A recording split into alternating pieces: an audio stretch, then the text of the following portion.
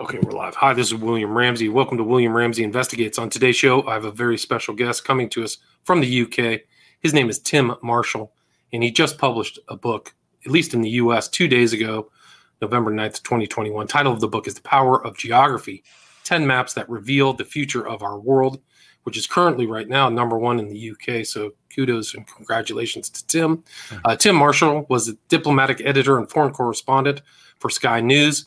After 30 years' experience in news reporting and presenting, he left his full-time news journalism to concentrate on writing and analysis. After 3 years as IRN's Paris correspondent and extensive work for BBC, radio, and TV, Tim joined Sky News, reporting from Europe, USA, Asia, and then became Middle East correspondent based in Jerusalem. He's written for many of the national newspapers, including the Times, Guardian, Daily Telegraph, and Sunday Times in the UK. Tim's first book, Shadow Play, The Overthrow of Slobodan Milosevic, was a bestseller in former Yugoslavia and continues to be one of the most highly regarded accounts of that period. Tim has been shot with bird pellet in Cairo, hit over the head with a plank of wood in London, bruised by the police in Tehran, arrested by Serbian intelligence, detained in Damascus, declared persona non grata in Croatia, and bombed by the RAF in Belgrade and tear gassed all over the world. So he's still with us. He's written 7 books. He has a children's book coming out that's based upon one of his other books. But his other book that he wrote in 2015 sold over 1 million copies. Title of that one is Prisoners of Geography, 10 Maps That Explain Everything About the World. He's also written Worth Dying For, The Power and Politics of Flags, 2016, and Age of Walls, How Barriers Between Nations Are Changing Our World, 2018. But again, we're going to talk about this book, The Power of Geography, 10 Maps That Reveal the Future of Our World. So, Tim Marshall, welcome to the show. Thank you very much, William. Thanks for that lovely introduction. Awesome. Well, I'm delighted that you agreed to the interview. Can you talk, you have a very long kind of background. Can you talk kind of where your interest shifted from being in kind of public journalism to writing these types of books about maps and geography? I'm in my early 60s now. I was in my mid-50s. And since 9/11, I'd been sprinting. And I used to say to some of the younger guys in TV, look, it's a marathon. It's not a sprint, okay? And there was me sprinting for about 15 years because, it was Afghanistan, and it was Iraq, and and then it was Israel and Gaza, and then it was Libya, and then it was Afghanistan and Iraq, and finally it was Syria. And a good friend of mine was also killed in Egypt, shot dead, Mickey. And then about a year later, I was on my 3rd or 4th trip into Syria, and I had a couple of narrow escapes. And I just thought, I'm tired. So I think timing's everything. You've got to know when to quit. And I didn't want to be one of those old guys running around the newsroom saying, "Oh, it was better in my day," because now is pretty good always, I hope. So I quit, and I wanted to write books. And I was pleasantly surprised when one of them seemed to strike a chord, and 7 books later, here we are. Right. Congratulations. I mean, you have, I think in the U.S., you have like over 2,000 5-star reviews on Prisoners of Geography. So in the way you break down the power of geography is you cover 10 kind of zones or countries. And can you kind of talk about your overarching view and how you kind of selected those specific areas to be avenues of inquiry? Yeah. There's a theme running through the book that we're in the multipolar world. Bipolar's long gone. The unipolar moment of America is gone, deep into the multipolar.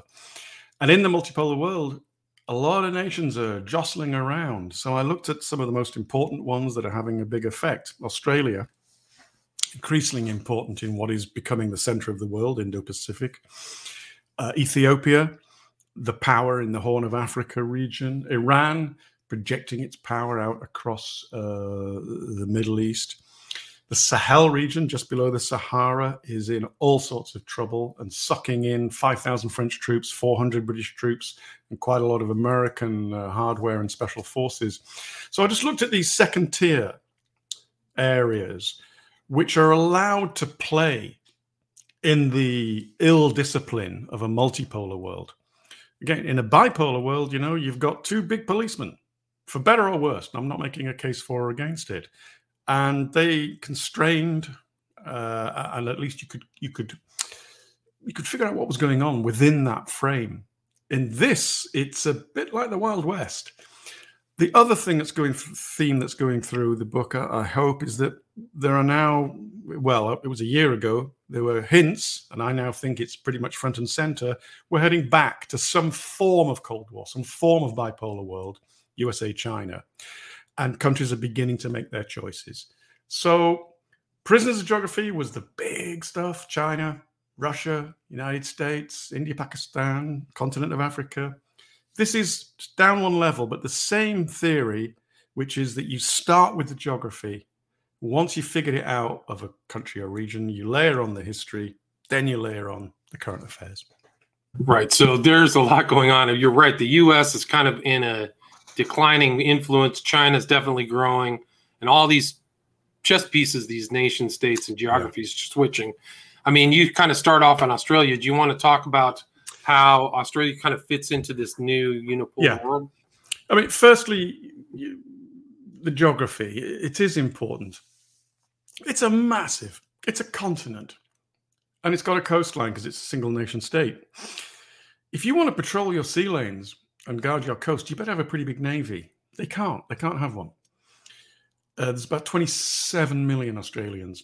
85% of them cling to the bit on the right of the map, starting in Brisbane and coming down through Sydney, Melbourne to Adelaide. 85%, and that's because that's where the water is. Go over from there and you're into the outback. So if you can't grow a big population to staff a big navy, you need a big friend, and that used to be us. World War II, we were a bit busy. They were threatened by Japan. They needed a new big friend. The posse was rounded up and you rode in. And they've been there ever since. That's a very, very broad brush geography. In 2021, a new threat appears on their horizon. This time not Japan, this time China. In fact, Japan is an ally of them now. And it threatens to break out down through the Pacific, becoming closer to them, buying up ports, putting in fishing ships, which we all know are spy ships. Everybody has them. I'm not making a case against China. Influencing all the small islands. And Australia knows if this is allowed to progress without being contained, then they're going to be really under a lot of pressure to side with China on X, Y, and Z. And they don't want to. They're a westernized democracy. So they've made their choice, I think, for this 21st century. And it showed with the recent submarine deal that was done with the British and the Americans. They've made their choice. They're sticking with the United States. And they are a crucial linchpin. I have a Mercator map in front of me. That's the classic flat map most of us use. Right slap bang in the middle, Britain. But it's out of date. We should shunt the whole map across because the center of the world now is the Indo-Pacific, and the hinge country in it, Australia.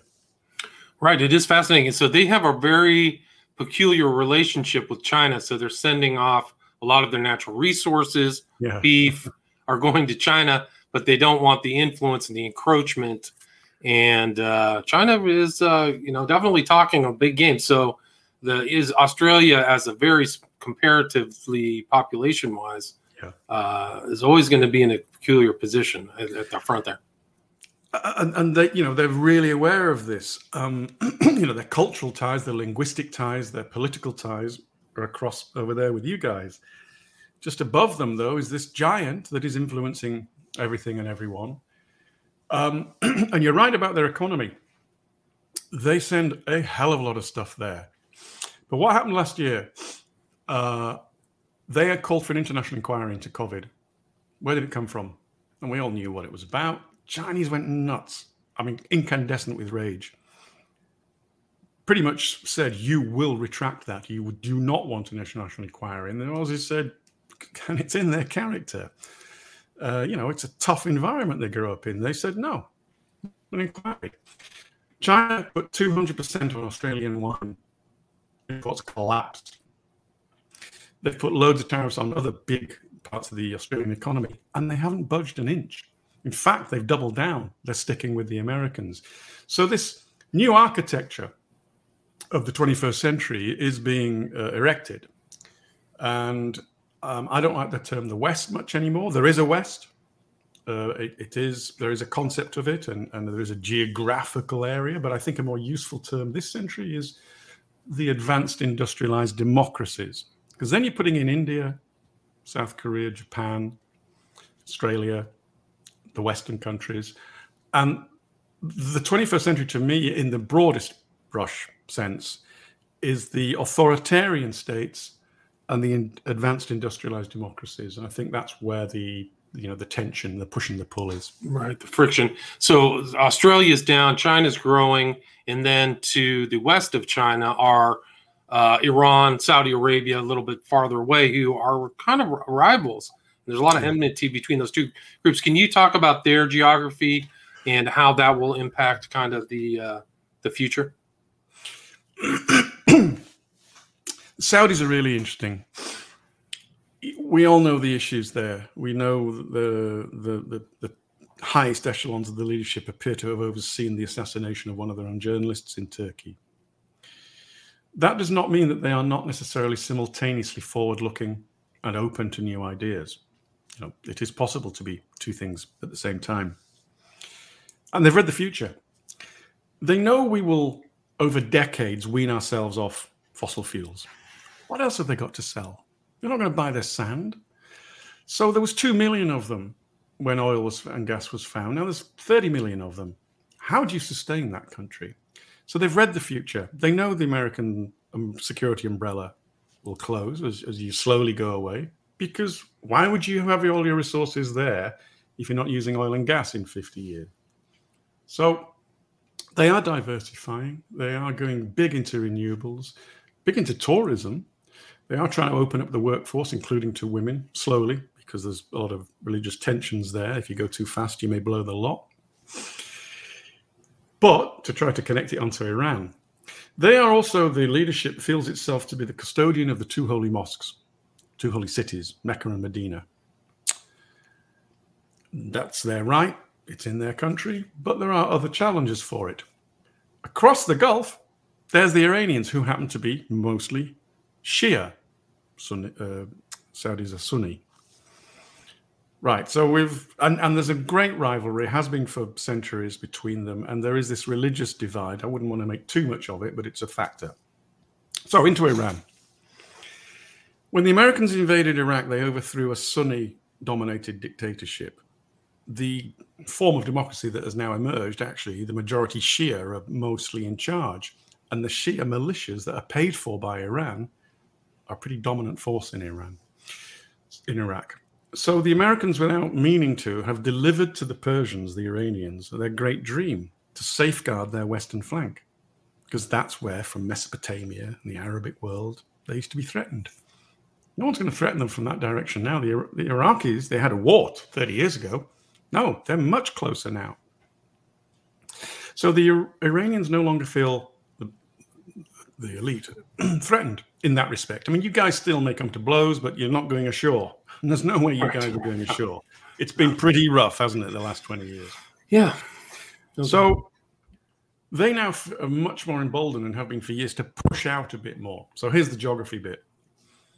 You're in Tehran, you're Shia dominated. You use a lot of the Shia population in Iraq to connect. You then look next door into Syria, where despite being a very small minority, the Alawites, who are a type of Shia Muslim, are in charge. Assad's an Alawite. So you fight. Hundreds of Iranian troops have died in Syria fighting in that war to keep him in power. I'm connecting these dots now. And next door, as you know, in Lebanon, Hezbollah, a Shia militia armed by Iran, is the most powerful force in the country. I've now projected all the way across to the Mediterranean. And that geographic impetus was why they fought in Syria and why other people fought to break that corridor. And they feel themselves to be the true heirs of Mecca and Medina. So there's this real tension between the Saudis and the Iranians. Last bit of this jigsaw. Sorry to be so long-winded, William. That's all right. So, they are looking ahead 20, 30 years. The Americans are already saying, we're not so bothered about that anymore, especially since you have your shale gas and other things. The Americans are trying to get out of other places like the Sahel and draw down a bit in Europe so you can focus more on Asia Pacific. And they're desperate for the Europeans to do more. We could talk about Ukraine, where the Americans are shaking the Europeans and saying, will you wake up? But that's another story.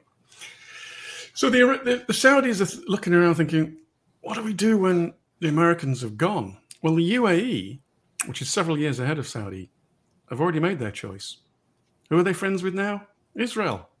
I mean, it sounds unthinkable, William, but I believe in a few years' time, if things are similar to where they are now, after the king has gone and the crown prince has taken over, I can see a slow shift as if they still think the Iranians are a threat. And if they make peace, fine. But if they don't, the Saudis will be looking across to the Israelis and some form of loose, bit of a distant, but some sort of alliance.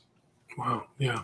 It really is changing. I mean, the Abrahamic agreements were really kind of a revolution in a lot of ways because Israel was constantly in conflict with so many of its neighbors. Now, actually having these agreements with an Arab country is really a change.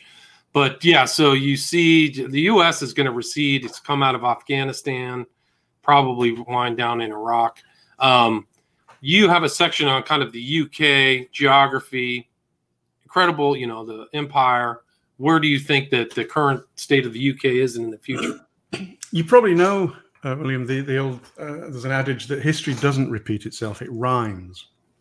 It looks a bit like that word there and rhymes with it. And I think we're rhyming again. Again, we have to talk broad brush because we only have half an hour, 40 minutes. De Gaulle, French leader in World War II, and Churchill, British leader in World War II, had a stand-up blazing row once. And in it, Churchill said what is now a famous quote in the UK. If Britain ever has to choose between Europe and the deep blue sea, we will always choose the deep blue sea. He went on in that row to say, and if I ever have to choose between you and Roosevelt, I'm choosing Roosevelt. Well, Brexit is a little bit about that. It's about choosing the deep blue sea, but with a recognition that we are a junior partner with those guys over there across the deep blue sea. We accept we're a junior partner. The other way it rhymes is that France, after World War II, de Gaulle wanted to have strategic autonomy. This is a modern phrase, but they would have had a version of it. It's why he took them out. He built France back up, got them the force de frappe, the nuclear weapons that they have, took them out of NATO's military command and tried to have strategic autonomy. Fast forward to now, and France is in the EU, but it seeks to lead the EU and dominate the EU as the glorious France, and in that way achieve strategic autonomy and not be reliant on the Americans. And what we see between these tensions between Britain and France now is actually those old tensions playing out yet again. So Britain's gone its own way. It's bumpy already. It's going to be bumpy for years. Japanese have said they want us into the Trans-Pacific Trade Agreement. That would be interesting as a Pacific nation. I think we can make a go of it. I think geographically we're in a good position, but it's going to be really, really bumpy. But like Australia, we've made our choice as well. I don't know if you saw our brand new shiny aircraft carrier. No, I didn't see that. Well, we sailed it down to the South China Sea, and we said to the Americans, don't worry, I know you've only got 11 or 12 aircraft carrier groups, but it's okay because we're here now as well. I mean, of course, we know and you know that you don't need this aircraft carrier group down there, but it's this massive, massive signal. We're with you. We've made our choice in this 21st century tension of containing China so that it doesn't break out and rule the Pacific. And we're with you on it, as are indeed the Dutch, the Canadians, the Japanese. Everyone thinks it's inevitable that China will rise to be the most powerful. It may rise to be the most powerful single nation, but I don't see it rising to be more powerful than the USA and plucky little Britain, the Dutch Navy that was on exercise with the Americans recently, the Japanese Navy, which is very powerful, the Indian Navy, which is in the Quad system with Australia, US, Japan, and Australia. I don't see China being stronger than that. And that's what your president is grasping towards in an increasingly worrying way, might I say. I want to see him interviewed properly, preferably by you, not just reading an auto cue. But he is groping towards this grand and perhaps loose alliances that come together, and together are much stronger than China. Right. I mean, it is incredible how it's all being reordered with all of these varying different Australia, UK, how they're all kind of containing that. And then, so that's kind of the UK's geographical position. You talk about two other rivals. It's not just Saudi Arabia and Iran, but it's Greece and Turkey, two long-term rivals. How do you see them and their geography influencing the future? Well, I mean, again, just put the map down and look at Greece. There's the Aegean Sea and there's Turkey. Okay, these guys go back a long way. And this is where then the history layers onto the geography, because after the First World War, when the Ottoman Empire was dismantled, a lot of its territory was given to other people, and including a lot of the islands, which are now Greek, but they used to be Turkish. And some of these are only a mile off the Turkish coast. Because of international law, from your coastline, you have 200 miles of your own exclusive economic zone to fish, oil, sail, whatever. If you have a coastline close to it, say a mile away, you share it. You have half a mile each. So Turkey now, in the 21st century, having got over being defeated in the First World War, is now faced with all these islands. They've got like 500 meters of territorial water, or 3 miles, or 10 miles. But Greece has got 200 miles in the other direction. And Turkey's not prepared to put up with it anymore, especially since oil and gas have been found down there.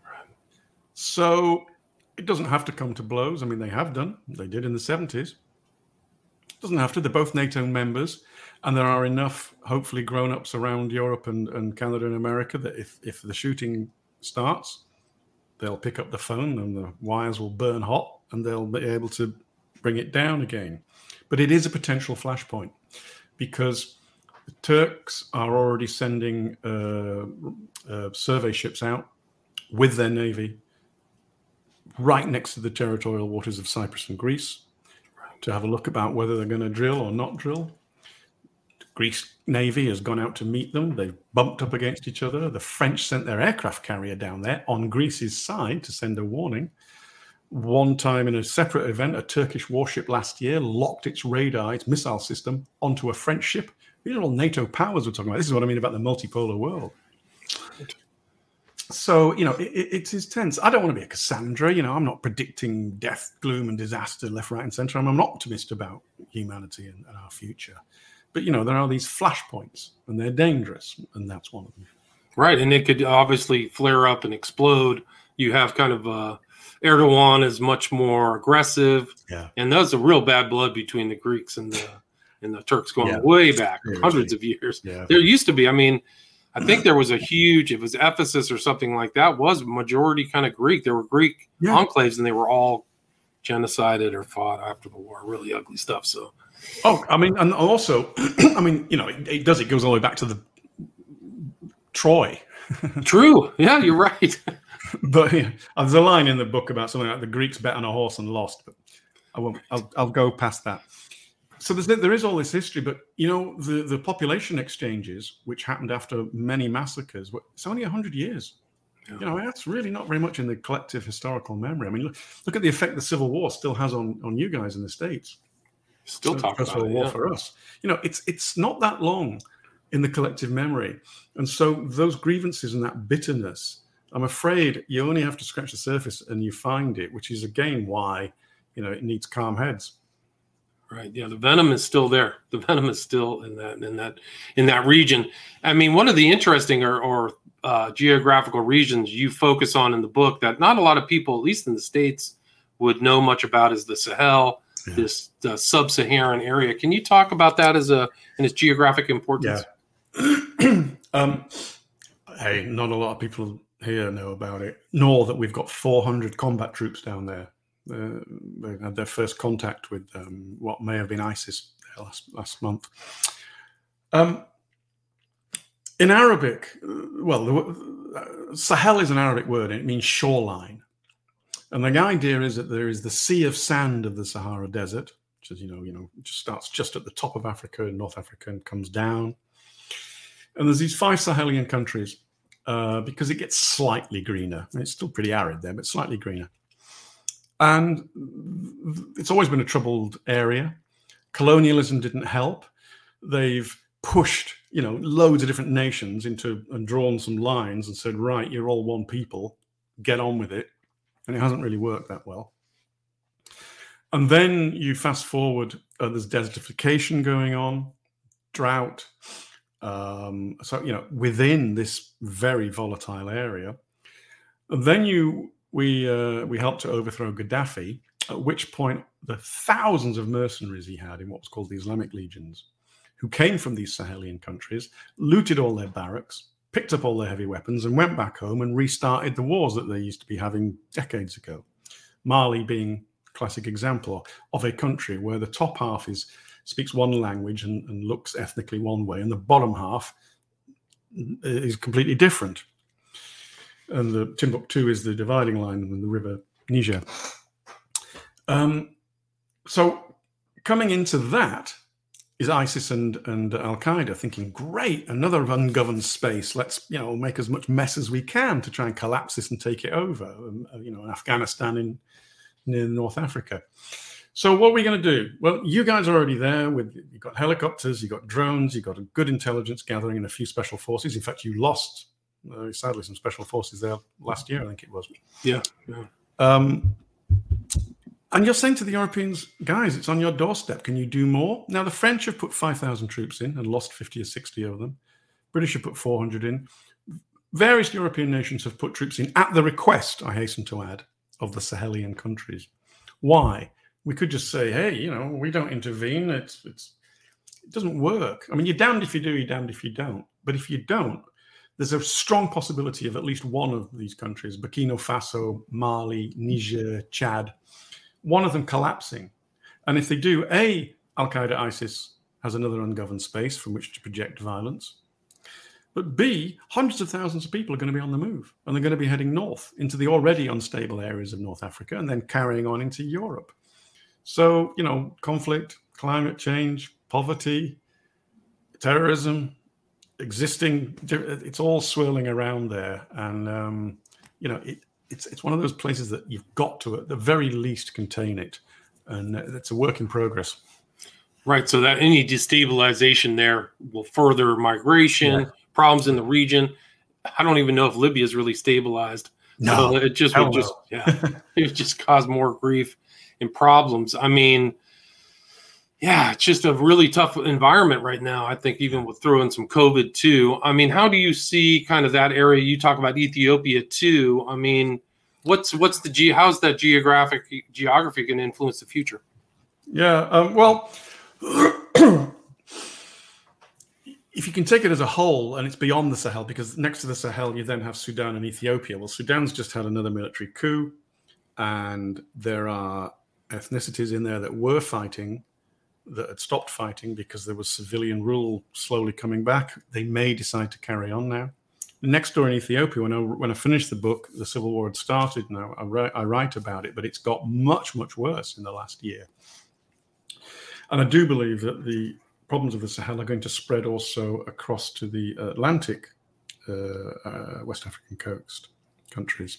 So what you have now is all the way from the Atlantic right across the sort of second fifth of Africa, all the way to the Red Sea, a huge corridor of instability. And, a lot of people think, what has it got to do with me? Well, it's got to do with you because of terrorism. It's got to do with you because of the mass migration of peoples, upsetting the equilibrium in many other countries and knock-on effects. Trade. The Americans have got big interests in Djibouti, which is on the Red Sea, which is also a fragile place. Next door to them is a Chinese base that they've just built there.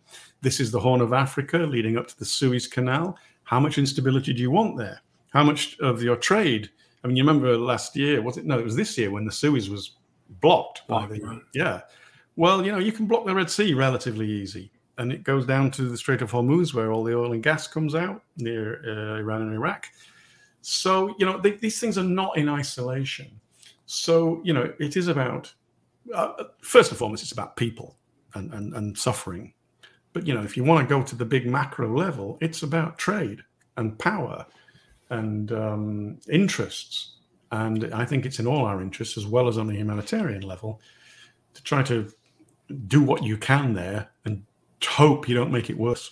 Right. And it's also part of the great game, the new great game, this version of it, which involves Western powers in China all trying to, I think China's bought like a significant amount of Malawi. Like they have huge land holdings there. So William, you subscribe that there is a sort of great game, yeah? I mean, obviously it's a nasty phrase because it's a game played with people's lives, but you see that there is a game that is played? I think it's always been there. Even when the U.S. was paramount after World War II, they were involved in tinkering around in so many countries around the world. Yeah. And I think it's still going on. I think, unfortunately, the reality is geopolitics. There it is. And I mean, it's based in geography. And this is why I do take the approach I take, because, I don't argue that geography is destiny, but I think it's part of destiny and it shapes along with other factors, but it is the one I don't think is explained enough. So if you are talking about a great game, and the original one in Afghanistan, when you get the map out and you look where Russia is and it wants to come all the way down and find a warm water port in what is now Pakistan, and the British are thinking, we don't want a Russian navy down there, and so we'll move hell and high water to block them. And it's unfortunate for Afghanistan that it's been a blocking area. Yeah, but I find these arguments compelling and almost obvious. But there are people that resist them because some people don't like to think that we haven't got the agency to be above all this. But, it's just part and parcel, along with other things like leaders and science and ideas and people. It's one of these major factors. And that's why I write what I write. Right. But I mean, I think that geography is incredibly important. Location, place, time, but also the meddling of other people and that thing. Like China's going to move west. The Belt and Road Initiative is going all the way actually north of Greece. I think they made significant investments in Montenegro. So they're intending to shoot right across Asia. And now that the U.S. bungled what was going on in Afghanistan. Biden at the G7, which was in the UK this summer, started talking about, again, this advanced industrialized democracies, not just Western, having an alternative to the Belt and Road. And it's a great idea. And he said we would have a much better value-added one, and also with democracies that, you can trust. It's a great idea, but given the head start China's got, and given that, there is no advanced industrialized democracies Belt and Road, you can try and make one and you can start pushing it, but it's not there at the moment.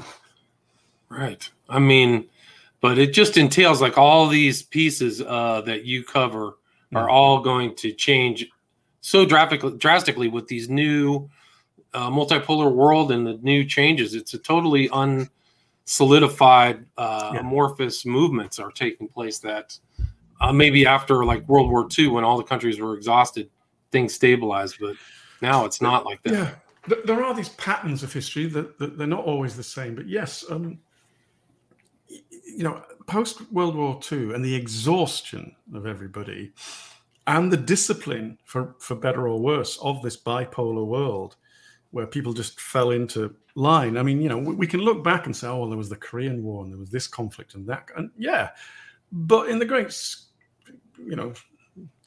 panorama of human history, the last 70 or 80 years have been pretty good for most people and relatively settled.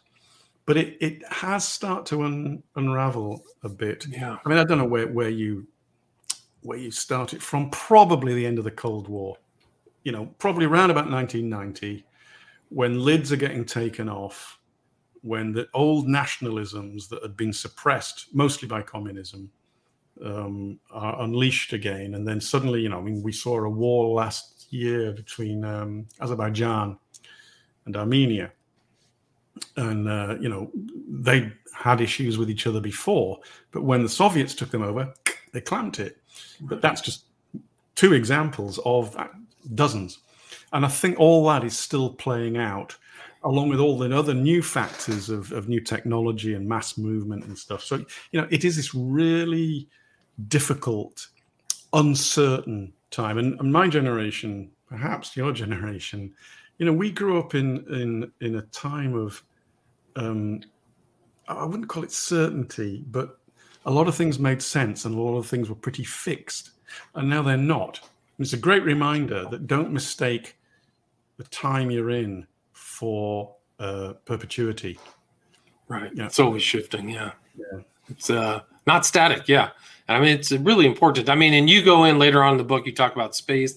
You talk about space, which is a whole nother geographical influence on planetary geography. But really interesting book. Where is the best place for people to get The Power of Geography?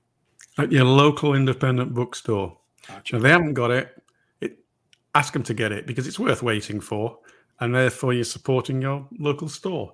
Okay. And if you can't, or you don't have one, happily, many of the big majors, also good thing in life, big bookstores, they have it as well. Right on. So get it from your local bookstore. And then also, do you have any social media or contact information or anything you'd like to share? There's a landing page on a website I have called thewhatandthewhy.com, but it's not. It used to be a website, but I just got too busy to keep it up. I'm on Twitter, iTwittius, which is a ploy on the old I Claudius, the reluctant Roman Empire Claudius. So I am iTwittius. iTwittius. Yeah, I'll put that in the show notes if people and want to reach out to you. As you've given me the time and the space to plug, thank you. There is a children's version coming out in the States of Prisoners of Geography. It's beautifully drawn, not by me, I hasten to add. It's kind of like 8 to 13-year-olds. Just beautiful pictures, and that book condensed down to a children's book. And that's out in the States next week, I think. Next week. So I'll put that also with the link in the show notes. So that newer children's version of the book. But again, this book is titled The Power of Geography, 10 Maps That Reveal the Future of Our World, published November 9th in the States 2021. And it's #1 in the UK by author Tim Marshall. So Tim Marshall, thank you so much for your time. Thank you, William. Thanks for your time. All right, take care. Congratulations on the book. All right, stay there.